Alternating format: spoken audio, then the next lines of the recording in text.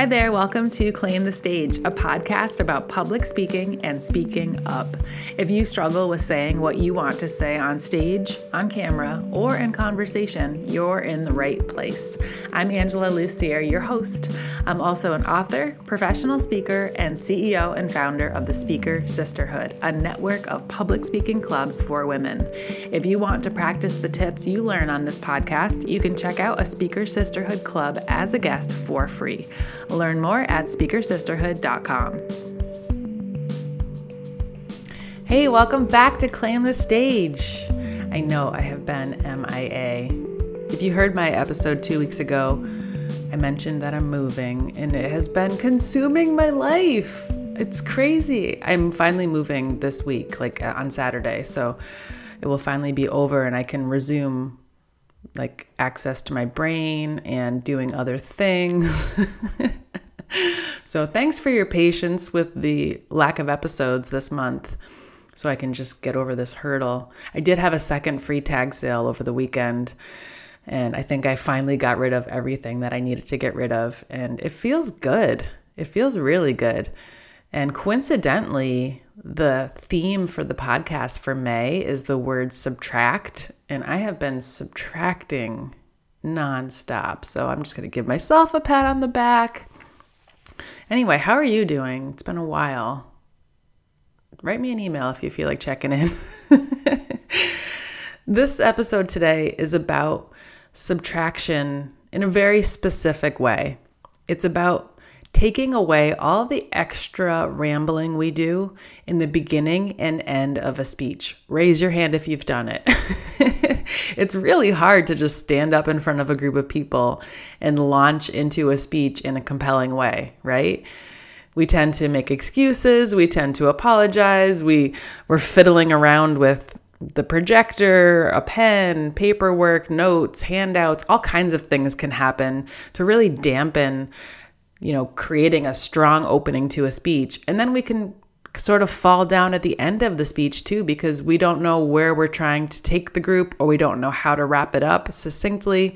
So we end up in this sort of long rambling story. And then everyone's just sort of lost going, wait, was that the end? Because I guess the speaker just sat down. So I guess now we clap. I don't know. So today I'm giving you a few helpful tips to use the tool of subtraction to get rid of all the extra stuff and just create impact from start to finish.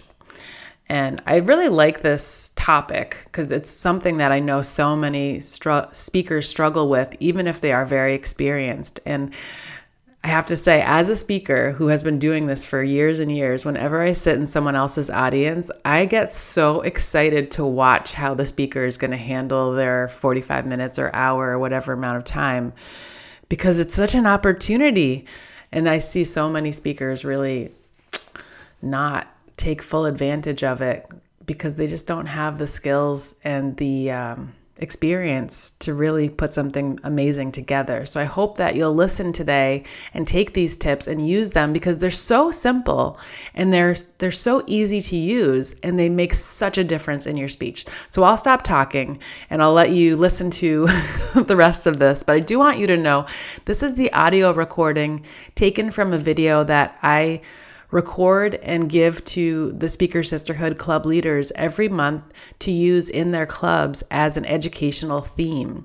And with the theme are games and questions that they can use as jumping off points for short speeches. So if you're wondering how do these themes apply in the clubs, you get a chance to watch the video with your club and then use those skills and actually apply them and practice them in the speech alongside your other club members. If you're interested in checking out a Speaker Sisterhood public speaking club, you can go to speakersisterhood.com and check out the club directory, send a message on the contact page to one of the club leaders and get started as a guest for free anytime. All right, without further ado, here is today's episode all about subtraction in the name of impact at the beginning and end of your speech. Enjoy. Welcome to this month's theme. It's all about subtraction. Subtraction is such a sort of vague word, right? It can mean so many things. But in today's video, I'm using it in the context of subtracting things from your opening and closing of your speech. These two spots tend to be the place where speakers struggle the most. Why? Because in the opening, we're trying to figure out how to break the ice. We're trying to figure out how to just stand up there and find words and breathe and see people and not pass out, right? And then at the end, we're trying to find a way to wrap it all up and be succinct. And in the process, we tend to ramble. So I'm going to give you a few tips to help you make this process of starting and ending a speech even easier by subtracting all of the apologies and all of the rambling and all the extras that actually take away from your speech. So the first thing I want to say is to know a little bit about yourself as a speaker. Ask yourself right now, where do I struggle the most in my speech? I know for me, I struggle the most in the first 2 minutes. And that's because I have gone from sitting in the audience or standing on the side of the stage or sitting in my desk at my desk at home to now being in the spotlight. And those first 2 minutes can feel a little like I'm not in my groove yet. And they can feel like I need to find a way to just build some momentum. And I learned really early on that the easiest way for me to do that is to start with a lot of interaction because it just creates a warmth, right? There's no longer this like disconnection between me and the audience. I'm right there with them. So what I do is I'll open with a game. And I like to do a game called 1, 2, 3. It's an improv game. If we're in person, everyone gets out of their seats. Everyone gets a chance to do the game and they start to laugh. They start to meet each other. It takes the pressure off me being the center of attention while also building a quick like rapport with them. And then when the game is over, I can use the lesson they learned in that game as the opening to the rest of the speech. So think about a game that could really easily engage everybody and create interest and create rapport in 2 to 3 minutes to help ease you into the speech. And this is a chance for you to be creative. And if you think about the stage system, this is the A in stage. It's about the art of putting your talk together and thinking about how to start it so that you get everyone's attention and you calm down, and then you can build that momentum you need to build the rest of your speech and build confidence in yourself as you go. The second way to start your speech effectively is to ask questions. This is like an easier version of a game because you're doing the engagement, but you're not creating a whole interactive exercise. And there's 2 ways to ask questions at the beginning of your speech. One way is to just ask one question and to keep it really simple, but to kind of just get everybody on the same page and also let them know that you're aware that they are there. Because sometimes when a speaker just starts talking, it's like there's been no establishment of like listener and speaker yet. So when you start with a question, you establish it right away. And one good question to start with is something like, have you ever wondered if, or has this ever happened to you? And, if you know your audience at all, chances are everyone or close to everyone will raise their hand. And like when I like to talk about how Speaker Sisterhood started, I'll often start with the question, have you ever started something with one intention? And then as you got into it, you realized, oh, this is totally different than what I expected I was doing. I start with that question and pretty much the whole audience will raise their hand because we've all been in that sort of situation before. And then I tell the story of how Speaker Sisterhood was started and what I learned along the way and how it became what it is today. So it's engaging from the start. The other way to use questions to engage your audience and start on a strong foot is to use 3 questions. And these are helpful for establishing an understanding of who's sitting in front of you. So let's say you're giving a speech about gardening and you want to get a sense of like how experienced everyone in your audience is. So you might start with the first question, raise your hand if you've never made a garden before. And then the second question is, raise your hand if you have made a garden several times and you consider yourself, an amateur gardener or, kind of a medium level gardener. And then the third question is, raise your hand if you can't drive by a gardening center without pulling over and spending at least $100. And so now you've got the three ranges from total amateur to medium level to completely obsessed.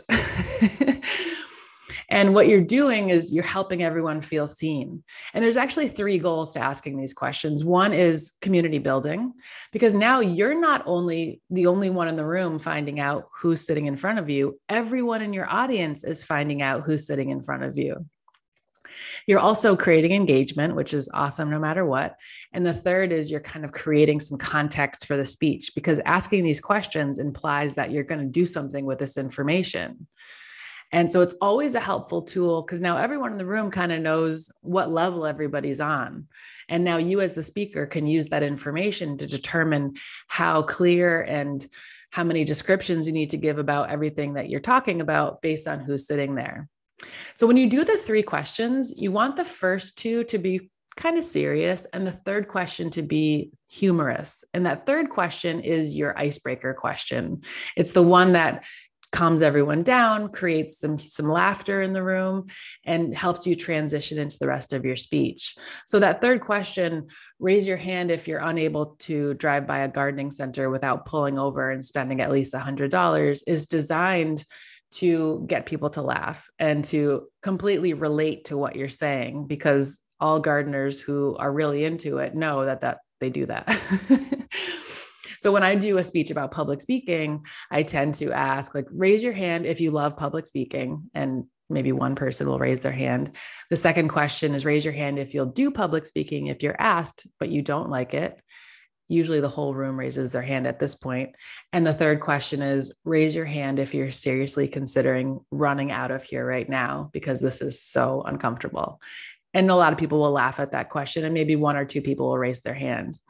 And this is a great way to start. So always think about how you can start with questions, because it's the easiest, fastest, most effective way to build rapport right away, and to cut out all that extra stuff at the beginning, like, oh, sorry, I don't have my notes. Oh, so today I'm going to talk about, because that's not starting with impact. That's actually wasting everyone's time. And those are precious moments that you could be using to build the connection. The third thing you can do is to avoid rambling is to memorize the first 7 seconds of your speech and the last 7 seconds of your speech. So you may be asking, why 7 seconds? That's a random number. Because 7 seconds is the average length of one sentence.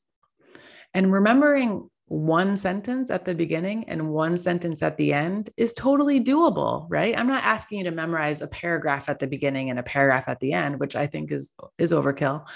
But just remembering those two sentences will give you confidence when you stand up there, because you know exactly what you're going to say when you get up, and you know exactly what you're going to say when you end.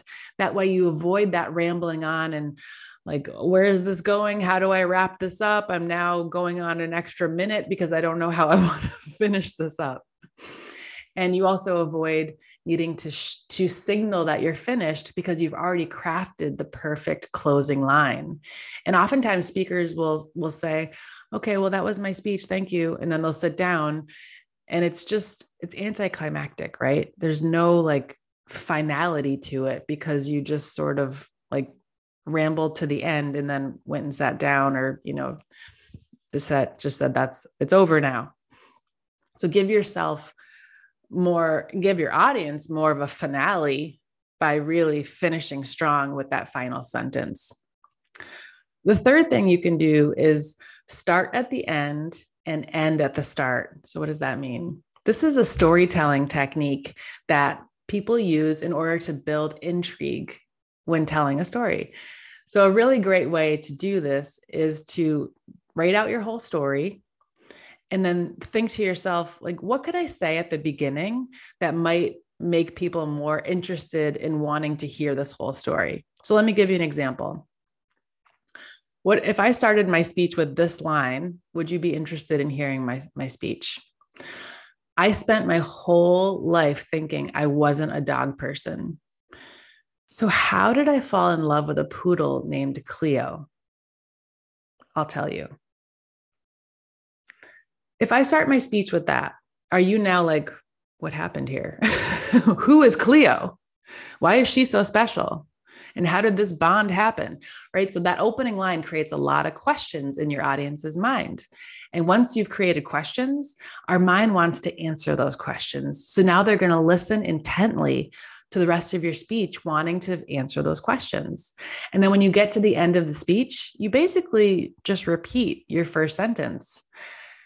And when I thought I wasn't a dog person, it was Cleo who came into my life and changed everything. The end. Simple, right? And your audience knows that that's the end of your speech because you've come full circle. You have finished it. You've tied the knot. You've finished the story. And it's like the easiest technique you can use for storytelling that doesn't require that much effort and really helps your audience to care a lot about what you're saying and to know when you're done. I highly recommend trying that out. So those are my tips for subtracting in your speech in order to add a lot to the beginning and the end. Do you see what I did there? Try to start with opening games to create interaction. Use questions to create engagement, community building, and to give focus to your speech, and also to use as an icebreaker. Cut out extras by memorizing the first 7 seconds and the last 7 seconds, and start at the end and end at the start. Doing these simple things to start and end your speech will create more impact, more interest, more connection, and just make for a better experience for you and for your audience every time. Enjoy.